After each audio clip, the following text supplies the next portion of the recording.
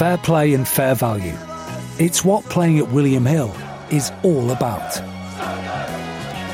William Hill. It's who you play with. Gamble responsibly.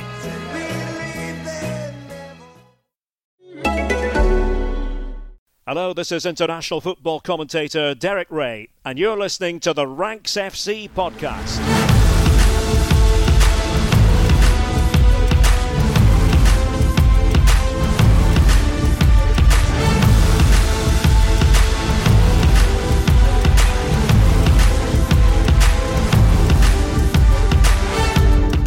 Hello, Ranks Squad, and welcome to Ranks FC. It's your favourite football podcast, back again for another week. My name is Jack Collins, and joining me, Mr. Sam Ty, the Rank God. Hello, mate. Hello, mate. And, of course, Mr. Dean Jones, our transfer guru. Yeah, hello, mate. You all good? I'm good, yeah, I'm very good. Yeah, just lots of football coming to a head, isn't there? Which is nice. Like, every game seems to have something on it at the moment. And we've had games literally on TV for the past year, every single day, and there's been a lot of them that are meaningless. But now we're getting some that really matter, so it's really nice. Ooh, very exciting, isn't it? Everything on the line. Yeah. I'm gonna be honest, lads. I'm sad today. We're recording on Tuesday. Fulham were relegated from the Premier League last night, and it's one of those weird ones, right? Where we knew it was coming. We've been aware of this for a couple of weeks. It's looked inevitable for some time. And it doesn't make it hurt any less. Really? I don't feel bothered by it at all. Yeah, we got a tweet yesterday about the differing opinions of the two of us, Dean. You were like, Really? not that fast. And I was there like, yeah, heartbroken in 2014, heartbroken in 2019, heartbroken again today. And I don't know, it really does get me down when it's the last embers of hope being extinguished. There's something quite bleak about that, I think. Maybe, yeah. I mean, maybe I'd have felt differently 10 years ago, but it's like, in terms of like my life right now, it just seems like the thing that bothers me the least. I think I'm actually just grateful that I haven't been wasting my time going to watch it. I also feel definitely less connected to the team than probably ever, because I haven't been to a single match this season. That's the first time literally in my life that I haven't been to a single Fulham game in the season. And you're never going to watch Joachim Andersen play Fulham. No, exactly. And there are half of that team, probably like half of that 11, I've literally never seen play for Fulham. And just because of all that, and like kind of the meaninglessness of football generally in the scope of the world over the past year, like so many other things have mattered more, just hasn't affected me as much. And I'm also quite excited to be in the Championship when we do go back, because I don't want to be in the Premier League with a rubbish team that's going to get relegated. Yeah, you boys love the Championship. That's all you ever say. To be fair, I thought you were just saving face initially, but it's been several years and that's all you say. So I think you do mean it. It's just more fun to win. It just is. And like actually aiming for something that isn't 17th in the league. Like, I just prefer that. Don't get me wrong, like when Fulham were in the Premier League and a half decent team in the Premier League, I quite liked that. But there still came a point, to be honest, when you're finishing, lower half of the table and literally nothing's happening in your season, where you're like, this is boring. Like, I was part of a piece for The Athletic a couple of weeks back about what's more important, Premier League survival or playing attractive football. And it was me for Fulham, a Norwich fan, a Burnley fan, and a Crystal Palace fan, right? And it was kind of like stay in the top flight at all costs or take relegation risks by playing some attractive football. Now, Fulham have done neither this year. We haven't played attractive football or stayed up. So that is it. But it's interesting because there's this kind of grass is always greener approach. And Palace fans, I think, long for a bit of, more up and down in some ways, and from what they were saying, I think it was Robert Sutherland of FYP. He was talking about the fact that it's not just about, it's about having something to long for. It's not finishing 16th every year. But I think I would kill right now. It's been a decade pretty much where Fulham have either been in a relegation battle or a promotion fight. And I just really want some calm. Like it's emotionally like the emotional turmoil is starting to take it out of me. I'm emotionally drained by Fulham Football Club. And I just want a little bit of stability. Like, yeah, I get it, but also, like, end of the day, we support Fulham. Like, you've got to get used to it, haven't you? I'd be okay with finishing 15th in the Premier League for a couple of years. But Fulham have absolutely zero right to be finishing 15th in the Premier League every season. Like, they're reasonably... You could say the same for Burnley. You could say the same for Palace. You could say the You same... could, yeah, but their time will end, mate. Their time will end. Like, Fulham had a long time in the Premier League, and like, you know, Palace are going to probably change manager in the summer, and they will probably go down the season after. Burnley, once Sean Dyche leaves, Burnley will be relegated. Like, if Sean Dyche might actually be Crystal Palace manager next season, there's a good chance he gets that job and keeps Palace up and Burnley are going down. Like, that's something that's being spoken about. So Don't worry. Like, everybody goes through cycles. Fulham will probably be in League One before you know it, and you'll be wishing for the days when you could go up and down from the Premier League to the Championship. Quick question, maybe. Jack. What did that Burnley fan have to say about playing attractive football? Well, I think he made quite a good point, which is... I have no idea. I've never seen it. Never seen it. Well, he said that the point was that it depends what you like in your football, right? He was like, he's like, I'm actually pretty comfortable watching direct football because it's a style of play that I actually relatively enjoy. And I don't mind that. Like, you know, football is a game of opinions, right? In so many ways. And you can look at however your team plays. And I know lots of people who are like, I actually really like the way Burnley play because they're direct. They get the ball into the box. It's a little bit old school, but it works. And it works for them. And you know what? If that's your that's your gig, respect. Like, that's where I'm at with it. So he said, you know, the opinion of Burnley widely held is that we play really, really attritional football that doesn't get, and there's no joy in it. He's like, but actually watching them every week, I don't find that to be true. And I was like, yeah, fair enough. Well, if it's your team, it's different, I guess. Yeah, absolutely. And at the end of the day, he said, you know, the ultimate goal is survival every year. And the fact that we keep doing that on such a limited budget, et cetera, is testament to, you know, some sort of spirit within the club. And I respect that. So yeah, and it was funny because there was just had a reply to this article with a Leeds fan saying, why choose? Well, all right, mate, we can't all have Marcelo Bielsa. Don't worry, they'll be down. They'll be down before you know it. Right, with that, should we move on to things we love? And Sam, do you want to kick us off this week? Well, yeah, Ranks FC flags at half-mast for Jack and Dean's sins here and Fulham's relegation. So apologies for the somber tone to open things up. However, I do love the fact that this week in football has so much on the line, as we said. And yes, we've talked about the fact that the Premier League has an awful lot going on. There's a lot of fixtures being crunched in. Manchester United are playing, I think, on average 4 games a day now. It's been built up to. It's gone up from 3 in 6 days. It's an awful strain on those players' legs. And yes, the La Liga title race, as we know, Jack, has been thrilling for the last month or so. But really, what I'm going to be watching this week is Serie A. Serie A this week is where it's decided. And by it, I mean Juventus' top 4 hopes, Milan's top 4 hopes, Napoli's top 4 hopes, and who finishes second. This is thrilling. Now, obviously, at the weekend, Milan went to Turin and won 3-0 at Juventus. Absolutely incredible display. Put themselves in the driving seat for finishing in the top 4, knocked Juve into 5th place with 3 games remaining. Now, tonight, so by the time this comes out, Napoli would have already played Udinese. And again, you'd probably expect them to win that game, further strengthening their grip on this top 4 race. Milan have got to play Torino, who they should beat. Juventus have got Sassuolo, a team who are a real banana skin. A really horrible nightmare, aren't they? Real horrible team to play in this scenario. And if Juventus do manage to overcome Sassuolo, and that is no guarantee, well, they've got Inter at the weekend, the new champions, and the champions that know full well that the best thing for them is to knock Juve out of the top 4. Their long-term ambitions to dominate Italy, right? If they want to replace Juve's top dogs on a long-term basis, they know that losing that Champions League revenue for Juventus, who were already on sort of coasting the red line financially, let's be honest, knocking them out of the Champions League spaces and removing that revenue from their streams would be absolutely massive. Absolutely massive. And that weekend, if that doesn't sate your appetite, well, it's the Derby della Capitale, Roma versus Lazio, and Fiorentina are playing Napoli as well. So Serie A this week is where it's at for me. I know we're all talking about the Premier League. I know we're all talking about the Liga title race. If I have the choice of having to just watch one, I'm going Italy. Very, very good. Yeah, I mean, it's all very exciting. And you haven't really even delved into the relegation battle there. And look, maybe I'm just there's too much going at the top. I'm just the harbinger of doom today, perhaps. but it, you know, that kind of battle between Benevento on 31, Spezia on 34, Cagliari on 35, Torino on 35. They do have a game in hand, although it is against Lazio. there's a lot still to play for down there. And Parma, Crotone already relegated. I think Genoa, Fiorentina, Bologna above them are probably just about safe now.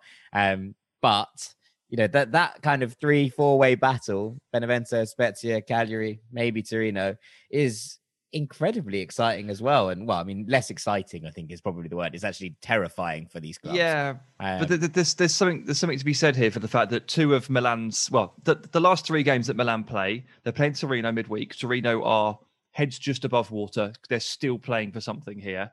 Then they have to play Cagliari on Sunday night.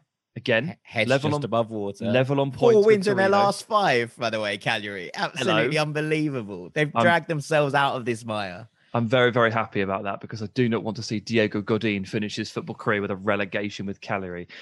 So Milan have got those 2 to play, and they've got Atalanta on the final day. And they want to get this wrapped up before they play Atalanta, because if it's riding on that game, I bet they lose. But the 2 games they've got to wrap it up in are 2 teams who need points really badly. Yeah, absolutely. Absolutely. Right, DJ, what you got for me? Well, Edinson Cavani has signed a new 1-year extension at Man United, and this was probably unexpected for a lot of fans, but it's really, really good news. People mocked the signing of Cavani at the start of the season. We didn't. I'd just like to put this out. We didn't. Put it on paper. We thought this was a good bit of business, and thus... Yeah. I guess at the time, they'd been linked with Jadon Sancho all summer and, waiting for this young, bright £100 million man to come through. And instead, they brought through a guy who everybody presumed would be injured all season. They thought he was too old. People were literally laughing on social media about the idea of Cavani at Old Trafford. But at the time I was told, and I said on here, United were really optimistic. He'd taken a pay cut. He was excited to be joining United. He didn't have much of an ego, and he had a mentality that was needed to rub off on the rest of the squad, a winning mentality. Compared him to Ibrahimovic when he was there. And now you look at him, he was a 34-year-old. He scored 15 goals. He's had a huge impact off the pitch as well. He's helping to nurture Rashford, but even more than that, Mason Greenwood, as he tries to come through and be that future number 9 at United. So this is really, really important that Cavani stayed. And a few weeks ago, it looked like he'd be going to Boca Juniors because, basically his dad said he was. So we were like, oh, that's not good. And it would have been very unfair. And I think United fans would have felt shortchanged because they fall in love with him watching him on TV this season. And, the idea that they were never going to see this bloke playing live in the flesh hurt them, I think. They want to see Cavani, riding in on his horse, bare-chested before every game with a slab of meat on his shoulder because he's the manliest man you could ever want leading your attack. Are you talking about Cavani or Vladimir Putin here? Well, do you know what? Sometimes they're similar.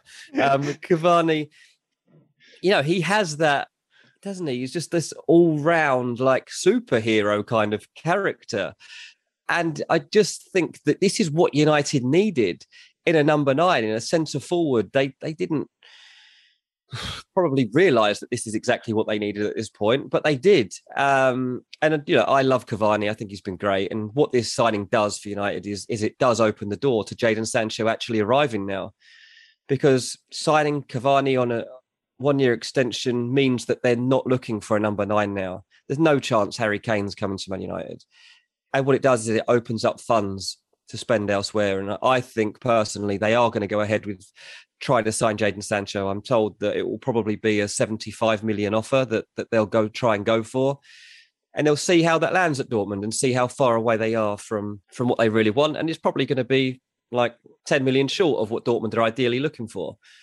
But look, there is potential next season that United have Rashford, Bruno, Greenwood, Cavani, Pogba, and Jadon Sancho attacking teams and pushing finally for a league title again.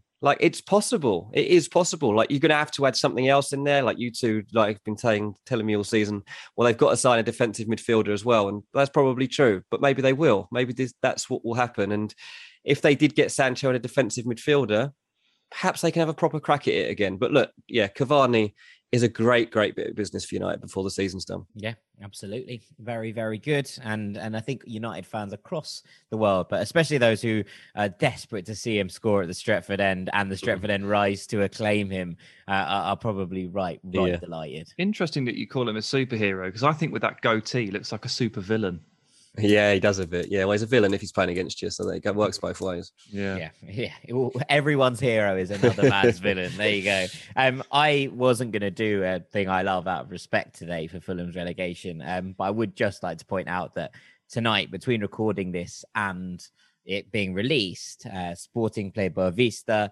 If they win that game, they will win the Primeira. And they will be celebrating their first title in almost 2 decades. Wow. The last time Sporting won a title, Quaresma had just broken through as a superstar, and Cristiano Ronaldo was still in the academy. So it's been a long time. Wow. The kind of flip of this is that Boavista, who I love, as they have the checkered kits, they are a very special club, and my girlfriend's parents or grandparents live just by the Bessa. So they are a club close to my heart. And they're currently in the relegation playoff spot.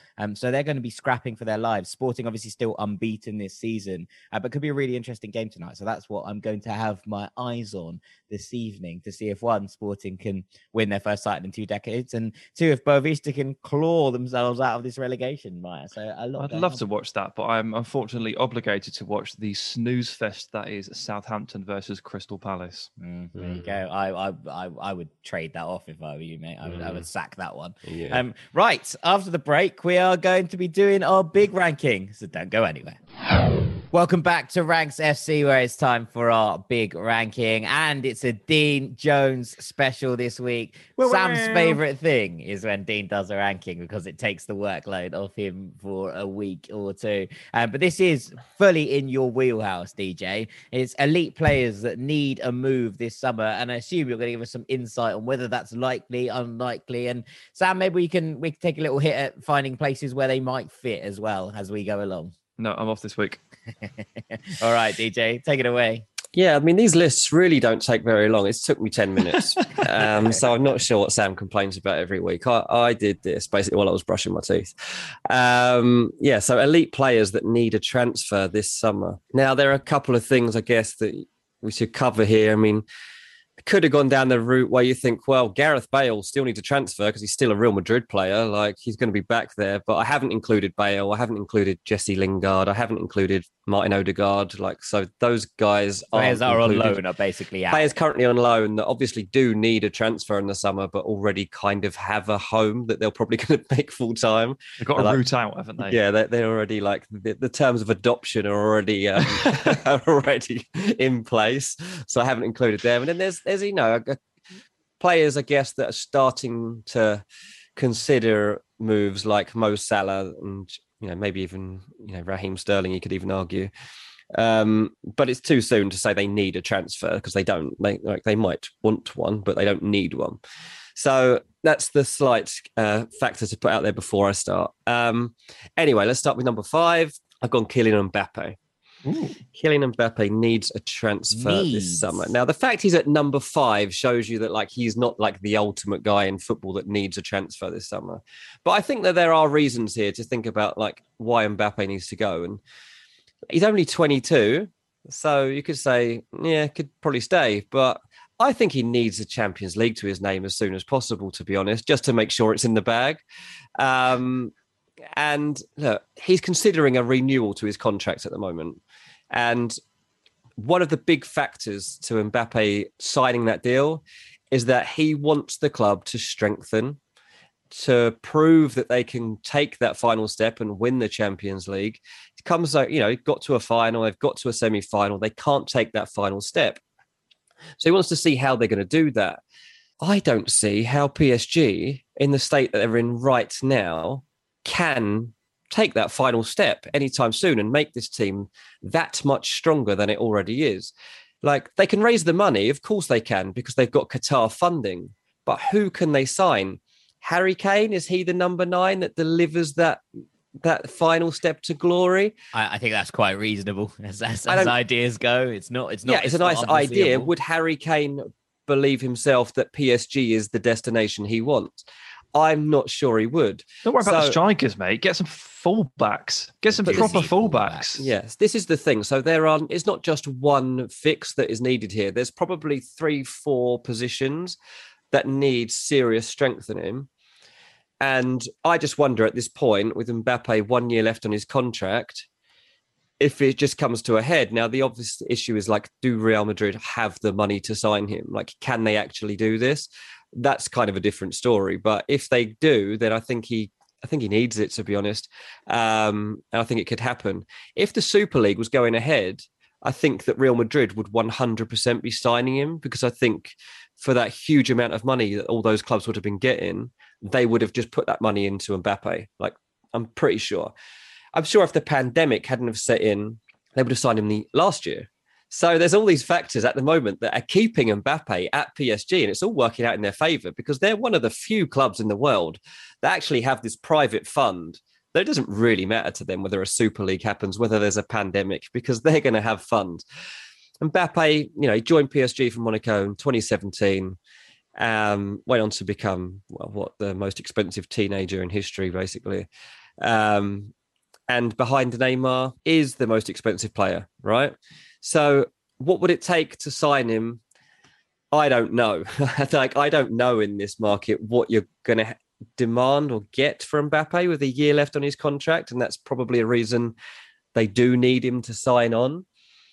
It's sign or sell, isn't it? It's renew or get rid, because you can't afford to let a player of that value leave for nothing next summer. And they don't have these clauses. Like Neymar obviously went for 222 million, but that's because they have these clauses in their La Liga contracts that say that this is what it's worth. And then PSG, he doesn't have that. Well, you're not allowed them in France. You're not allowed them, literally not allowed it. So that affects that situation. But yeah, I think personally, Kylian Mbappe needs a move this summer. So initially, this suggestion, as Dean brought it up, really jarred with me. Yeah, me too. Particularly because one of the first things that Dean said was that he's 22 years of age and he's needs the Champions League in the bag. And I was like, well, hang on a minute. He's 22. He's already achieved quite a lot. He's got a World Cup, Champions League final. Very unlucky to lose that. Yes, PSG may be a couple of years away from challenging. They may only be a year away, of course, because you never quite know what's going to happen. But does feel a little bit early to be calling it on Mbappe. However, as you were talking, Dean, I just remembered something, which was he does feel a bit at times like an early grade, kind of like a Michael Owen style player, in that players of this physique and this speed, they peak very, very early. And it wouldn't be unfair to say that Mbappe basically won't be the same player at 26, particularly given that he's been playing solid first-team football at 18 and he's a sprinter. You never know what happens with those players. They do peak early and they do come down a little bit earlier than you think. So where Kane is pushing towards like 30 years of age and is still in the prime skill set of his career, I don't think you can say that Mbappe will be there with as much confidence. And I might be galaxy braining it a bit there, but with that in mind, you do wonder if his window is actually just a little bit shorter than a lot of players, just because of the way that he's built and the kind of player that he is, which would kind of sway me towards the argument a little bit. I still think that fundamentally it might be a bit much to say he needs a move. He requires one. I'm surprised you put him on the list, but thinking about it a little bit more, there is a smaller window for Mbappe than other players, I suspect. Yeah, that's it, isn't it? Like, it takes one hamstring injury and that becomes a recurring injury. And you don't know. It's not like he's never injured anyway, is it? He gets injured quite a lot. I just think that, like, to have it in the bag early, I know it sounds weird, and like there are different factors to all these 5 people that are in my list. And don't forget, I am talking elite players that need a move. So it's not like this. There wasn't a short list of 200 names here, because there aren't 200 elite footballers in my mind. But I think Mbappe is worth a discussion at 5 just because of these factors. Yeah. Yeah, I can't stay at PSG forever. No, I agree with you that he can't stay at PSG forever, but we're talking about players that need moves, that need them. I imagine this rest of this list is going to be dominated by, are we going to be dominated by players who aren't playing, who are, need an exit in order to revive their careers? We're talking about someone who's playing in the semi-finals of the Champions League 2 years on the trot, who's didn't play, he was injured. This is part of the problem. Okay, but you know what I mean. Dean's got big plans for Mbappe, as you can see. It feels a bit like they're, this is slightly different to the others in that if Kylian Mbappe doesn't move this summer, it's not the end of his career. Like, he will have another crack at the Champions League with PSG next season, right? Whereas I think, well, maybe I'm wrong, but I think where you're going to go with the rest of these players is actually going to be much more kind of, they need a move, or it's like curtains. And this feels a little bit like it jars a bit with that. Well, let's see what the other players are. Yeah, let's come back. As I said, there's different reasons players need moves as well. And Mbappe is because he needs to fulfill his potential. And, PSG was the perfect stepping stone from Monaco, and I understand that. But at some point, he's got to challenge himself outside of Liga, and he's, as you're turning 23, like, you've got to start making these moves. Like, you can't just sit there, can't get into a comfort zone. Right, number 4, Philippe Coutinho. Actually, when I first drafted out this list, I forgot Coutinho existed. As I was texting Sam, I was like, oh, hang on, just remember Coutinho exists. He's going in. Yeah, number 4. So when he left Liverpool, he was one of the best players in the world. He's had a tough time since then. It's fair to say. He's played 80 games in La Liga. He's got 19 goals and 11 assists. That's not the kind of output you were expecting across a period since 2018 for Philippe Coutinho. You probably would have thought that, like, well, potential to get that in his first season, the way he was playing at the time of when he left Liverpool, like maybe not 19 goals, but certainly 11 assists. He was sent on loan to Bayern Munich for a season. That went okay. He got 8 goals. He won the Champions League? Yeah. He got 8, on a personal note, he got 8 goals and 6 assists. Comes back, in December, he underwent knee surgery. He's not going to be playing again this season. When he does come back, how difficult is it going to be for him to get back into that Barcelona team, first of all, and then build up the game time and the consistency that's needed to get back to where we all know Philippe Coutinho can be and wants to be. He's contracted until 2023 at Barcelona. I think he needs a move now. I don't think there's any point in seeing this project out any further. I know I checked it out a bit, and his agent is Kia Joorabchian, and he is working on this now. He realizes that Coutinho needs regular football. He's 28 now. Dragging this out until he's 30, probably not wise. He's being linked to Everton. And there is truth in it. Who isn't being linked to Everton? Everyone is linked to Everton. I was linked to Everton last week. There is truth to the fact that Everton are interested in him. I mean, I don't understand why. They've got James Rodriguez already playing. Why not have 2? Why not? Yeah, Everton love it. James is injured half the time. They need someone else. James on one side, Coutinho on the other, behind Dominic Calvert-Lewin, who isn't getting involved. And I'm also not sure that going back to England and joining Liverpool's rivals from literally across the park is an ideal way to get his career back on track. But I do think moving back to England could be a success if you found the right move. I think there are many clubs that Coutinho could go and join. I don't know where you lads think will be best suited, but I do really think that Coutinho needs a transfer this summer. I'd love to see him back in Italy. I'd love to see him back in Italy. I don't know why, but there's something about that move that hugely appeals to me. Well, he would do well there as well, wouldn't he? Like the pace and the style of the football. I just think that's probably where you're looking. I mean, they're in Germany, I think, are 2 guarantees for success. Just don't get to see a league that he can't do well in, to be honest with you. I think he's basically a player. I don't know. I've just got this image of him basically playing well in all of the top 5 leagues. I don't think I have it. Like, I think he'd play very well for PSG. There's part of me that would just love to see him actually finally play with Neymar at club level. And PSG could really use some upgraded quality around the big 2. And the drop off between, from like Neymar and Mbappe down to like a Draxler and a Sarabia is pretty steep. And Coutinho would definitely help bridge that, particularly since Di Maria continues to get older day by day. But yeah, La Liga, Serie A, like I think there's all sorts of different options from there, and no concerns over this one, Dino. This man needs to get out of there. This Barca team have left him behind ultimately. Yeah. I don't know where he goes in. I don't see why they even bother to try and integrate him and play him as a prime asset when you're looking at Frankie and Pedri as the future and you've finally got Griezmann and Messi going. Yeah. I don't think he fits this Barcelona team anymore. And look, it's a shame really, because when that move did happen, it did feel like he was, a relatively good fit. Like, he had the DNA from where it felt like it would be right, but it just hasn't come across in the way that perhaps we'd hoped. But it does throw up the question, who can one afford him? What would Barcelona sell him for? And where does he go next? Because I think this is an incredibly tricky puzzle to solve. How much would Barcelona be demanding for Philippe Coutinho? Because they paid 120 million for him, right? And so, would they sell him for 60 with 2 years left in his contract? I don't think anyone's going to be paying £60 million for Philippe Coutinho. So, no, I know, but I do think 100 million loss on him. I do think they're gonna be somewhat self-aware here in a rare turn of events for a football club. I think they might just be aware that this is it. This is money down the drain. I think Juventus should be looking at Coutinho if Dybala ends up leaving because he's only got a year left on his deal and things like that.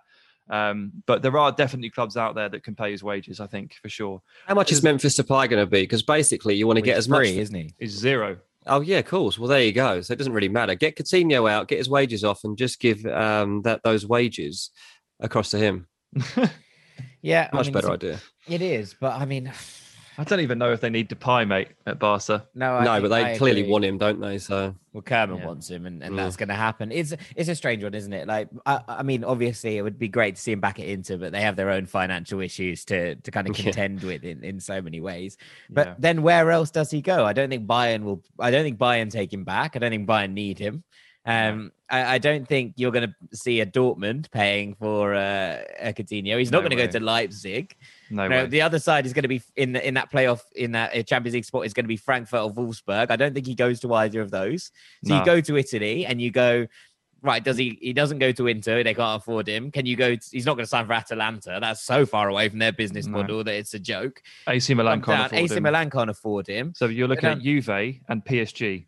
Or Everton and West Ham. Could he go to Napoli?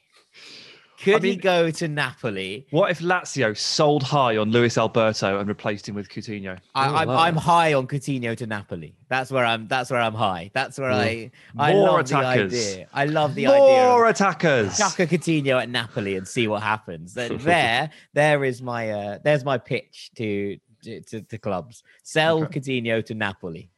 And with that, I think we probably should move on. Number 3, Harry Kane.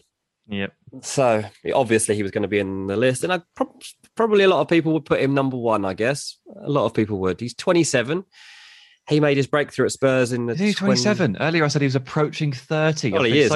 It's a slow build-up. It's a long build-up. I've been so harsh on him. I'm so sorry, Harry. He acts and looks like he's 30, doesn't he, Harry Kane? Yeah. It's just it doesn't seem like the average 27-year-old. He's just he's really been around mature for a long time. Like he is mature, and he does just act like the fact. I'll say how mature he is. Like in the latest lockdown in England, he was the only footballer in the entire Premier League who stuck by the rule that you're not allowed to have your hair cut. That's how mature he is. He was the only one that agreed. And the day you get a haircut, he got his haircut. What a guy. But yeah, since his time at Tottenham, 219 goals in 333 games. Nobody expected Harry Kane to have this in his locker. Like, this isn't what Tottenham expected when they had him in their academy, breaking through as a 17-year-old. They didn't think they had this on their hands. He was going out on loans to Leyton Orient and Norwich and MK Dons or wherever else he went on. Went to Millwall, didn't he? Millwall, and he was good.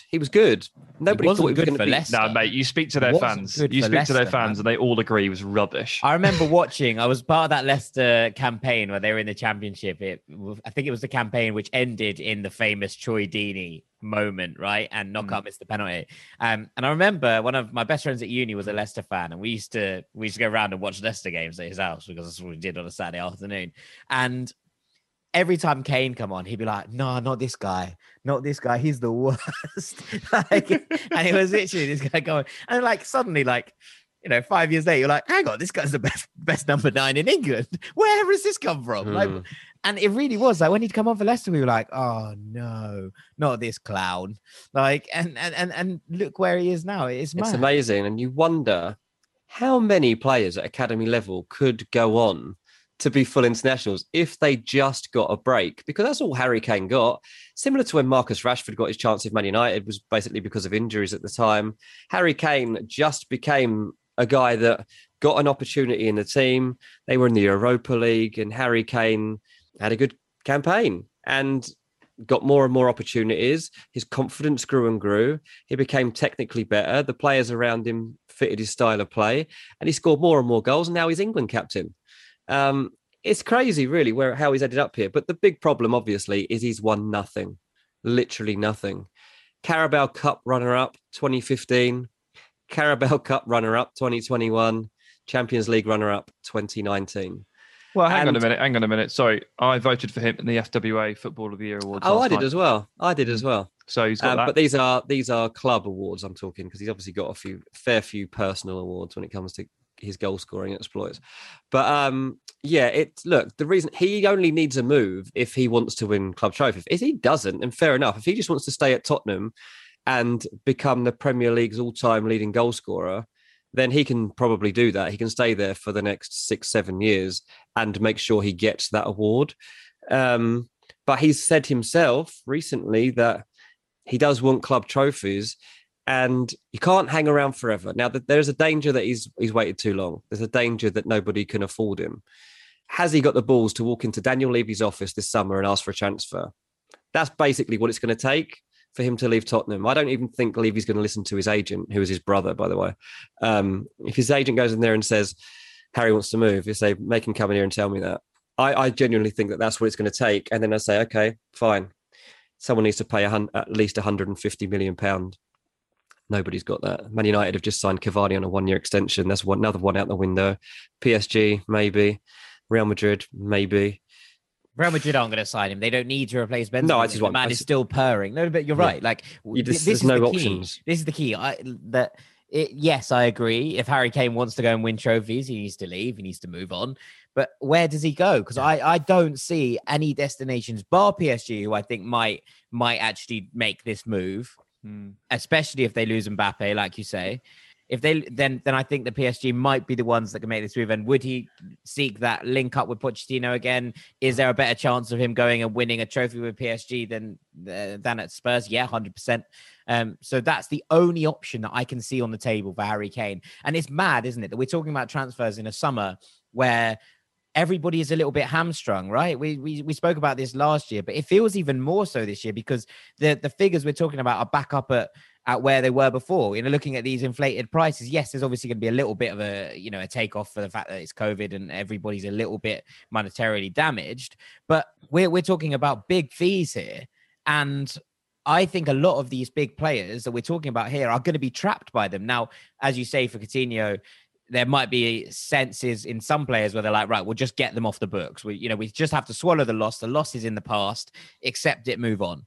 But I don't see that with Harry Kane and Spurs at all. I think this is one where if you want Harry Kane, you pay the money or you don't get Harry Kane, even if Harry Kane demands a transfer. Yeah. I think it's a short conversation, isn't it, with Daniel Levy? Even if Kane does walk in there and tell him himself, pretty short convo. Yeah, I think so. But this is where we're at. And if Harry Kane really wants to do this, and he has to drive it. And that's not an easy thing to do, especially when you've got as close a relationship as you've got to a fan base as Harry Kane has. And when he's a loyal player as well, he's grateful for Tottenham for giving him his chance. He's stuck through it. He's basically the poster boy of the club, and he's led them into this new stadium, and he's become England captain as their main man. Me and Sam have just voted for him as footballer of the year in a season when Tottenham have been rubbish, but he's carried on scoring loads of goals and excelling. Like, he's achieving on a personal level everything he could have ever have hoped to achieve in terms of being an all-round, centre forward. But there's a chance he never experiences lifting a club trophy.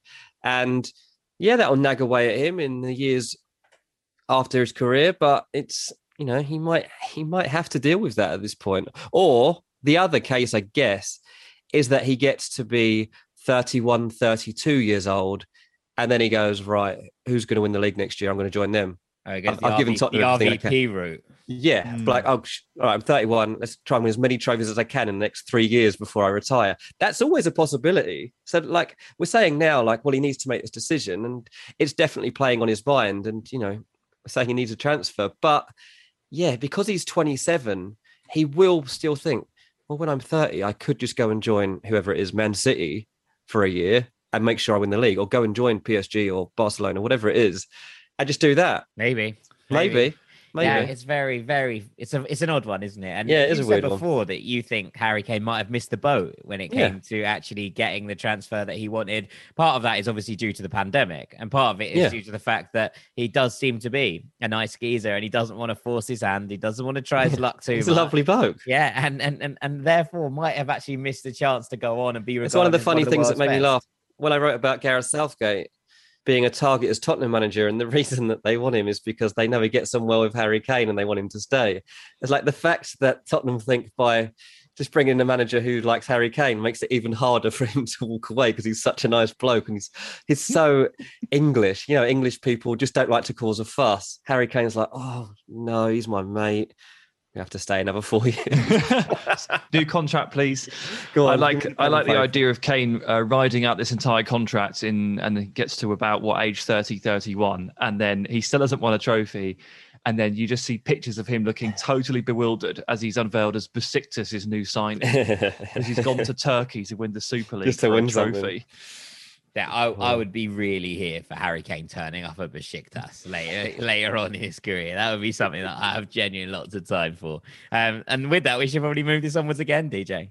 Okay, so at number 2, we have a man who left English football because he wanted to taste glory at a big club, and it's Aaron Ramsey. He'd been at Arsenal for a long time, and he won 3 FA Cups, but ultimately he knew he was never going to win a league title at Arsenal. So he left and he joined Juventus. At the time, he said, Juve is a massive club, one of the top teams in the world. And when they come calling, it's hard for you to turn them down. I was in a position where I was at a club for a very long time and I fancied a change to get out of my comfort zone, learn a new language. And when you come here, you get the feeling of how important it is to win. And you arrive at a point in your career where you just want to win trophies. So this is basically the point that Harry Kane's at right now. And Aaron Ramsey left and he went to play in Serie A and he won the league title last year. So he's done that. He's got a Serie A title in the bag. It's fair to say, though, that this move hasn't really worked out for him on a personal level. And he definitely hasn't had the joy that he would have hoped in that time, even with that title in the bag. He's got 6 goals and 6 assists from 65 matches at Juve. He's now 30 years old. Juve obviously in an identity crisis right now. We don't know what their game plans are. The coach, Andre Pirlo, looks out of his depth. They're 5th in the league and they might miss out on a Champions League spot this season. It's a really bad time. And amid all of this, there's Aaron Ramsey, who's just never got going. He's had niggling injuries, which have really hampered his chances of getting any consistency, because there have been times when he's been getting in the team, but he's just never been able to fully show what he's capable of. And because of all this, I think it's time for Aaron Ramsey to leave, and I think it's time for him to come back to England. And to be honest, I could see him going back to Arsenal. He loves Arsenal. He didn't really want to leave. He didn't really want to go. And I think when you look at his options and what will be on the table this summer, again, it'll be Everton. Everton like Aaron Ramsey. Everton looked at signing Aaron Ramsey last summer, but he doesn't really want to go to Everton, does he? Man United really liked him. Maybe they could still be interested. Maybe that would be something. I can't see that now opening up again. I think that's that doesn't probably seem past. to fit, does it? No. Doesn't help at all. So I think at a time when Arsenal are struggling themselves, 9th in the league, they're not going to have European football next season. They are going to struggle with transfer targets in the summer, and they need someone in his position that can inspire, that can lead. Maybe he'll fancy that now. I don't know. He might not, but he loves Arsenal so much, it wouldn't completely surprise me if Aaron Ramsey ended up back at Arsenal. Ping Danny Ceballos back to Betis and take Aaron Ramsey back at Arsenal. That's something I have time for. I'd be okay with that set of circumstances. But do you agree? Does he need a transfer? Yeah, I can sort of see his role at Juve expiring a little bit. I think this is one that, looking back on it, Dean, I think you're probably right to say that arguably maybe wasn't necessary from Juventus to bring in Rabiot and Ramsey at the same time and commit quite a lot of their wage bill to them as well, because they were free transfers. And these two are earning a lot of money. They've got Bentancur, they've gone and added Artur, they've added McKennie, who is a central midfielder by trade. And man, we're going into a summer where we're looking at Juventus fans pining for Manuel Locatelli to come in. So they're obviously not happy with the midfield makeup. Obviously, the fact that we don't know who the manager is going to be next season doesn't really help with that. But I do just kind of get the feeling that Ramsey's opportunity to become an important player for Juventus has expired. And if he wants to become a main man, he probably does have to go somewhere. There's probably going to end up being 7 central midfielders at Juve next season. It's going to be in a heavy rotation. I can roughly get on board with this. I think maybe need is still a little bit strong, but if he has ambitions to be the main man in the top midfield, then yeah, that does need to happen. Yeah, I think this is it. And your point there about Rabiot and Ramsey is exactly it, Sam. Those two are kind of intrinsically linked for me in my head with this kind of period at Juventus. And it just seemed, to spend that much on two midfielders when you already had, a fair crop. You've brought in Weston McKennie, you're looking at two players who play very similar roles in many ways. And basically both of them have been beset with injuries, who they've really struggled to make consistent impact. It just feels like both of them, it's like Juventus went, right, let's strengthen the midfield. Let's bring in exactly the same player twice. And they've struggled with the same issues with both. They've struggled with consistency from both. They've struggled with injuries from both. And it just doesn't really add up as a solution. I think Juventus might have to get rid of both, if I'm honest, if they are looking at refreshing this, because in some ways, neither of them really fit with what Pirlo's trying to do. And obviously that will change based on, as you say, who the manager is next season. But I'm not sure there's a role for either of these going forward. See, I think that Rabiot would make a really, really good number 6 if he put his mind to it. But Rabiot disagrees with that statement. I've seen him literally say, I want to be an 8. I want to play attacking midfield. I want to play box to box. He doesn't think he's a 6. When they played him at 6 at PSG, he didn't like it. And he's wanted to be more expansive. But I honestly, I still believe that if he just put his mind to it and a coach remolded him into that Bentancur style player or into that kind of deep lying midfielder, the one who sits and uses that incredible frame and height and ability to cover ground that he's got in a more defensive capacity, I think he could absolutely dominate, and they might be able to clear up some of their own issues here. It doesn't really help Ramsey. It just reminded me of the fact that for absolutely ages, I've disagreed with Adrien Rabiot on what he thinks his best position is.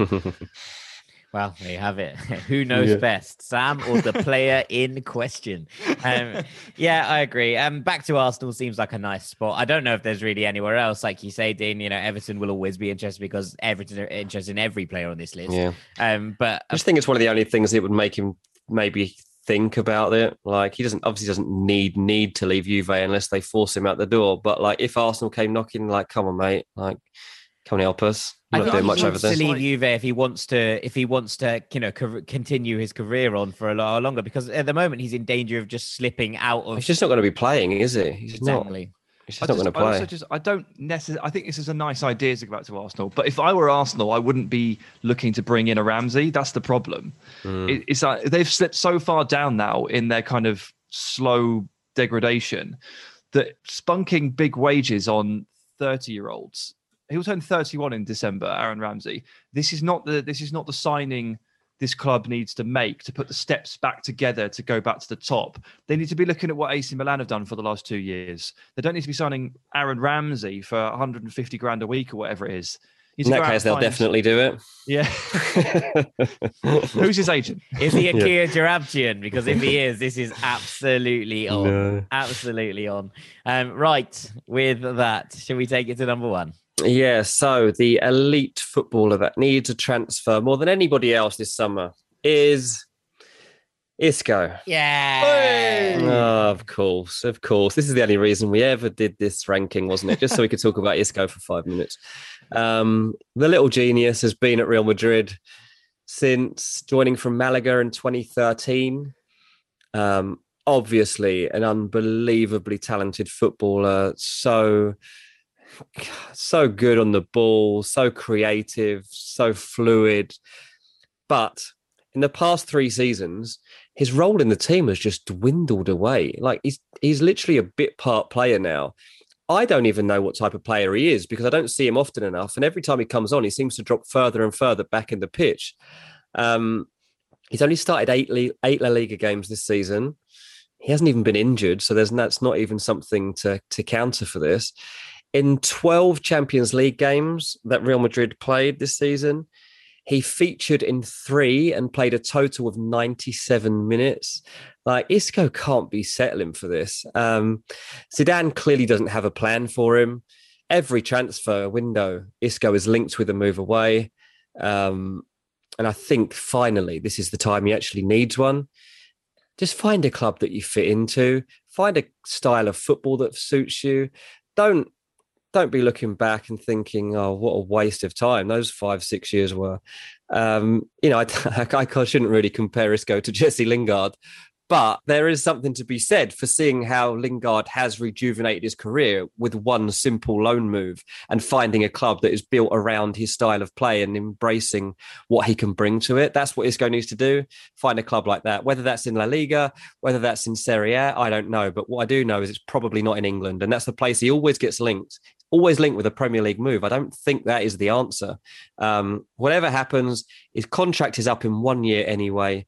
Please set Isco free. Free Isco. Free Isco. I'm up for it. Where's he go? Where's he go, Sam? Granada.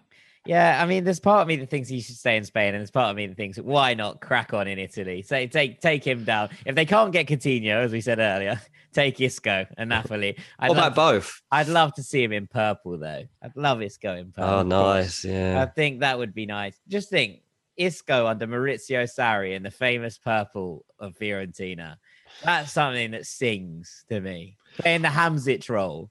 Playing the Hamzic role for Sarri. Give me it in my soul. I feel like if we're going to go to Italy, we need to probably take a closer look at something like Roma. That would be more realistic, wouldn't it? Under Mourinho. Mourinho likes him. Yeah. Mourinho loved him. But Madrid, that would be nice. That's another one. Actually, you know what? I'm in on that too. I'm cool with that. I'm hugely into that as a concept. Isco in the Eternal City under the myth of Mourinho. I'm going to write it next week, lads. Watch out for Mike's transfer column. This is beautiful, actually. I'm in on either of these. Either with Sarri at Fiorentina or Mourinho at Roma. Yeah. I'm okay with both of these elements. Take Isco to Italy. Yeah. It's got to be something like that, hasn't it? I think so, yeah. Unless he just wants to go and play for Malaga in the Segunda. Yeah, I don't think so yet. Like, I'm kidding. Like, I can see him definitely choosing just like a play. Just seems like a nice guy who's just going to go and do somebody a favour. Go and play non-league football for a couple of years just to help out some mates. The big question here is that we don't really know what kind of a player he is anymore because he probably doesn't even know himself. He's got a bit bigger, hasn't he? That's a problem. He's not necessarily that fit anymore. There was a time. That's necessarily true. Yeah, someone's frame changing doesn't mean they're not fit anymore. No, he's not fit because he hasn't played for 2 years. He hasn't played. He's not allowed to play football anymore. But because he played plenty of left wing for Spain, sort of inverted left winger. 2018 World Cup, I thought he was really good off that left side. So there's part of me that remembers Isco as a very not just a number 10. But as a winger as well. And obviously he's played a bit deeper as well for Real Madrid when he has got some minutes, hasn't he? Played as more of like a number 8 sometimes. Yeah. There's 3 positions there. That gives him loads of different opportunities, different styles, different formations.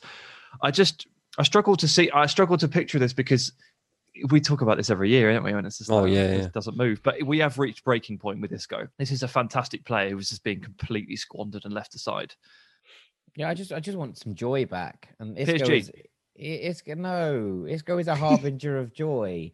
PSG don't need this. This is the last thing PSG need, actually. And in all seriousness, we've talked about PSG's like cavalry of hotheads. Yeah, PSG needs some Isco is a hothead. PSG needs some leadership. No, I don't even think Isco is, but PSG needs some leadership. They don't need Isco. PSG needs some spine. Like they need some players who are going to be like absolutely calm down. Like it's not happening. They need some real leaders there in the middle. And instead, you're suggesting that they sign a kind of like floaty left winger /10. Like that is not what they're after. I just think Isco could go and get somewhere. He's going to get minutes. He could replace Nabil Fekir if he moves on from Betis. That's something that might work. And there is history there of just shifting players between Betis and Real Madrid. Look at Ceballos. But yeah, there's that's it, isn't it? Could Isco be a new Canales? Yeah, I think he probably could. Now, whether he wants to completely clear Spain and get out of here and just, take his wares to a new location, I think Italy is the spot. But if he is staying in Spain, you'd imagine it is going to be one of those teams, sort of La Real, Betis, Villarreal, maybe. That's the kind of level you're looking at. I don't think Isco's going to go to Sevilla. But the next kind of tier down, perhaps. Yeah, I think there's probably Pellegrini's at Betis as well. Pellegrini and Isco have got a really, really strong former relationship. They were together at Malaga. It's a nice mix. I like the list, Dino. It's good. There's a couple of players that there's one player that you haven't missed anyone. I was like, I wonder if he'll do it. I wonder if he'll go there. Cristiano Ronaldo. Yeah, I mean, I guess it's the same. It's Mbappe, but the other way around, isn't it? It's like it's that he's 31, at the end of his career. It's that 31 Harry Kane. Yeah, basically, like where should I go and win something next? Yeah, I mean, definitely. Just in case they finish fifth. I mean, Ronaldo definitely. There's no business being in the Europa. But then, I League. mean, the reason I avoided it is because that could also apply to about 4 or 5 other Juve players, and I couldn't really just go down that route. And I thought I was already putting Ramsey in for sure, so that was the main reason for that. But obviously, he might have to leave. The other name that I came up with, which it needs a move. It doesn't really need a move, but he might need a move if they don't pay him his wages. Is Romelu Lukaku, because Inter have got so many financial problems. Sure. And I saw a report yesterday that the owner Steven Zhang has requested all the players to take a pay cut and still hasn't paid them even November or December's salaries. Yeah. And at a certain point, you can't play for free. No, that's what I do. It gets me nowhere, right? So Lukaku, being one of the best strikers in the world right now. Well, he's one of a number of Inter players, but he's the headline one that I'd be like, hey, take your momentum. Use this platform that you now have as everyone's recognizing you as one of the best and go somewhere that they'll pay you. That'd be good. Yeah. Not wrong. Yeah. Good. Very good, Dean. Thank you very much for a good ranking. Yeah, lovely, Dean. I had a lot of time. Enjoyed it, and we had some fun discussions as well. Bit different. Exactly. After the break, we are going to be doing Melon of the Week and the Gibberish rankings. Don't go anywhere.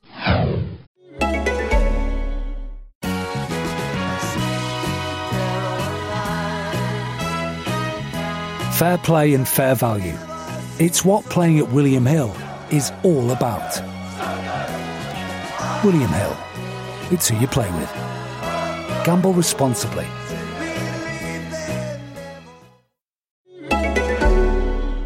Welcome back to part 3 of the Ranks FC podcast, where it is time for my favourite part of the week. Dean, you've done a lot of heavy lifting today, and it's over to you again. It's time for Melon of the Week.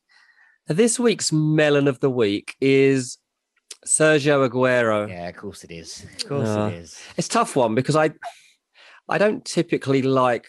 You can't always give it to people for missing a Panenka. But you did give it to Ademola Lookman earlier in the year, though. True, yeah, but his was a bad one. I actually don't think Aguero's technique on the Panenka against Chelsea was that bad. I actually give quite a bit of credit for Mendy for not diving, actually. I think he did quite well to just kind of watch what was happening rather than just dive to one side, because he barely moved and was able to get up and grab the ball. But it's obviously not ideal. I mean, 9 years ago, Aguero had that moment against QPR when, literally writes one of the best storylines in Premier League history by winning Man City their first league title at the Etihad. And here we are 9 years on. Aguero had the chance to seal another Premier League title for Man City, and he absolutely fluffed it. And I mean, to be honest, the signs were there when he's miscontrolled that chance that Raheem Sterling buried to put Man City 1-0 up. I mean, the touch from Aguero was a shocker. And look, he's going to be rusty, right? He's barely played football this season. So I just think in those circumstances, Aguero, just take the most straightforward route. You know how to score a penalty in a typical normal fashion. Just do it. It just didn't seem like the right time to be doing that. I generally don't mind people trying a Panenka, and more people actually seem to be doing it from what I can see. I don't know if that's because there's no fans in the stadium, but people are doing Panenka season last week. Yeah, it really has been. There's been like a couple every weekend for the last few weeks. But yeah, this just wasn't it, and he looks like an absolute melon. Yeah. I don't like this, Dean. But I don't like this, don't you? I don't like this, Dean. I thought when you said Sergio Aguero is a melon, I thought you were going to say it's because he apologized. He doesn't need to apologise. You don't need. He doesn't need to apologise. No, I agree with that. That's to me, that's the only melonish bit of this entire thing. Would he apologise for any of his other penalty misses in his career? He shouldn't be apologising for any miss ever. Right? No. It's just part of the day job. It's silly. I don't have an issue with him trying a Panenka. And the Panenka technique, it's a bit slow. But it was good height and stuff, wasn't it? Good height. Ultimately, Mendy hasn't dived very far and gets up really quickly. That's what I mean. I think Mendy did well. But I just think... As you said, Mendy has made this look worse by being very, very good at goalkeeping. But ultimately, I can't criticise a player for trying a Panenka. There's nothing wrong with it. Didn't you criticise Ademola Lookman earlier in the season for doing it? No. Okay. I mean, I don't know. I think you did. I think you Most people did. I think it was. The last minute of a game that you need to get a point in. Absolutely hammer that down the middle, you absolute clown. I mean, you have to go and find the receipts if I did do it. If I criticise that Panenka, it's because it wasn't a Panenka. It was a whatever it was. It was a dink. It was rubbish. That's the problem. It wasn't good. Aguero's wasn't the worst Panenka you've ever seen. Good height. It was just a bit slow. Mendy just did really well. Don't apologise. Don't apologise. Right, onwards. We'll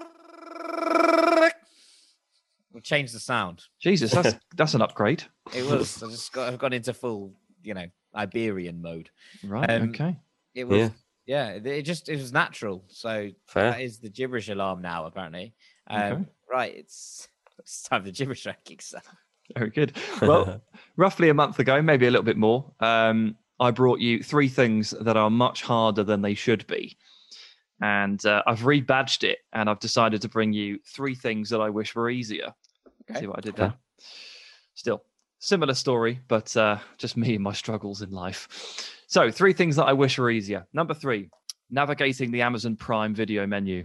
This is an absolute mess, this menu. You guys got Amazon Prime Video?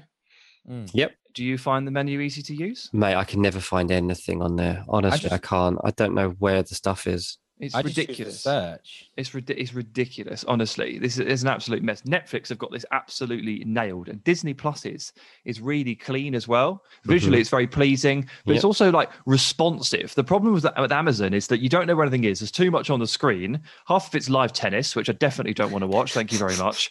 But more than anything, it's really unresponsive and laggy. So you end up going too far one way or overshooting it in a different direction. You have to press like 4 different buttons to get it to actually play. It's full of junk. And I feel like they either put your series that you're watching three separate points on the same page, so you don't know which one to pick, or it just disappears completely. Like they don't make it easier for you to just resume watching. And sometimes when you pick the wrong one, it takes you to a different point in the series that you're at. You have to go back on. No, I'm 3 seasons on, and what episode was I on? Just an awful experience at the end of the day. Yeah, I agree. I think you're right, but what I do think this suggests is that instead of watching the Serbian Premier League, you've been watching too much Amazon Prime, and that suggests to me that you're slacking. Yeah, well, I couldn't possibly comment on that. Also, sometimes I want to watch a film, and then I find one on there that I want to watch, and then it's like, okay, well, this is $5.99. What? Oh yeah. That's not good, is it? I mean, some of it's fine. Some of it you've got, and then some of it you have to pay quite a lot more for. Yeah, that annoys me as well. Yeah, it's not a good experience. I agree with you. No, not at all. What's it at number 2, Sam? Getting a good night's sleep. And you know what? I know it's going to get worse. Dino's horror stories tell me that it's going to get worse. I don't even have kids yet, and it is going to get worse. But it's not great already. Seriously. I'm not even building off a good base here. It's not going to fall off a cliff because I already can't get 8 to 10 hours just sleeping through. 10 hours? I can't get 8 to 10 hours. I can't even get 6 sleeping through. It's a nightmare. But look, I don't have kids, but what I do have is cats who are very annoying.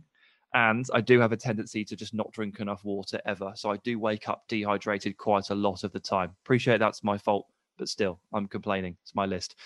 I do also keep sleeping on my neck funny. I've got neck pain again. Currently sort of switching between 1 and 2 pillows to try and do using the power of deduction to see what the problem is. It might be that I just need a new pillow. But ultimately, these are all problems I'm facing right now. Every night, these are problems I face. Rachel always wants the fan on, and I get quite cold. I don't need the fan on yet. I can't sleep without like Netflix in my ear. I have to put it on my phone at the moment to block out the noise of the fan, because the fan I honestly, like, it's like at any one time there's sort of 6 or 7 things working against me, and my night's sleep right now is a nightmare. Yeah, I mean, it sounds like you're having a tough time of it. I'm actually sleeping beautifully at the moment. I don't know why. Good to hear. But yeah, mate. New bed, new mattress. I'm having a great time. I love my mattress. It's fantastic, but I think I need to get a new pillow. Yeah, I'm getting sort of good 8 hours. It's great. I'm having a good old time. I cannot complain. So yeah, that one's all yours, Sam. And it leads me on to number 1. Yes, eating hard shell tacos. Completely. This is a great shout. Is the rest of the world playing a joke on me or something? How does this isn't a real thing, surely? They're just not very good. I don't get it. They're pretty pointless, aren't they? I do really like the taste of them, and I like obviously the textural element of having the crunch, and I really enjoy eating hard shell tacos. It's just impossible to do it. Who designed this? Yeah. What do they get at Taco Bell? I've never been. Do they get them? I doubt it. What happens there? I don't know. There isn't really many Taco Bells in England. Well, and- precisely, but I'm sure Dean's been. I have been to Taco Bell, but I've never had hard shell tacos. So, Right, so they must do soft shell. all the stuff I have is, but I mean, that's not to say it's not on the menu. I have no idea. But isn't I that went to basically a Taco fajita? Bell. I went to Taco Bell in an airport in Seoul and just ate nachos for literally 2 hours. So they were. I can confirm they were hard shelled, but Hard shell nachos. hard shell nachos. But I don't know what the taco answer is. Mate, it's ridiculous. I've tried all sorts of different ways to balance this out. I mean, I've obviously cooked the shells in the oven versus the microwave. The microwave obviously keeps them together a bit more, but they get quite chewy, so I don't like that. So I've cooked them in the oven, and then I put cheese along the bottom of each one to try and bind it together a little bit more. That works quite well, but at any one moment, this thing can just explode in your hand. It's temperamental, isn't it? It's a bit like PSG's mentality. At any point, it's liable to explode. Beautifully built, looks fantastic, tastes amazing. Could Liable literally to just explode rip at any apart point. in your hands at any one point. Yeah, 100%. PSG are the hard shell tacos of football. There we are. And on that bombshell, I think we should call this a day. And all that's left for me to do is say thank you very much to Dean Jones. Cheers, mate. Thank you very much to Sam Tai. Cheers, buddy. I've been Jack Collins. This has been Ranks FC. Thank you for listening as ever. We'll see you shortly. Take it easy. Peace.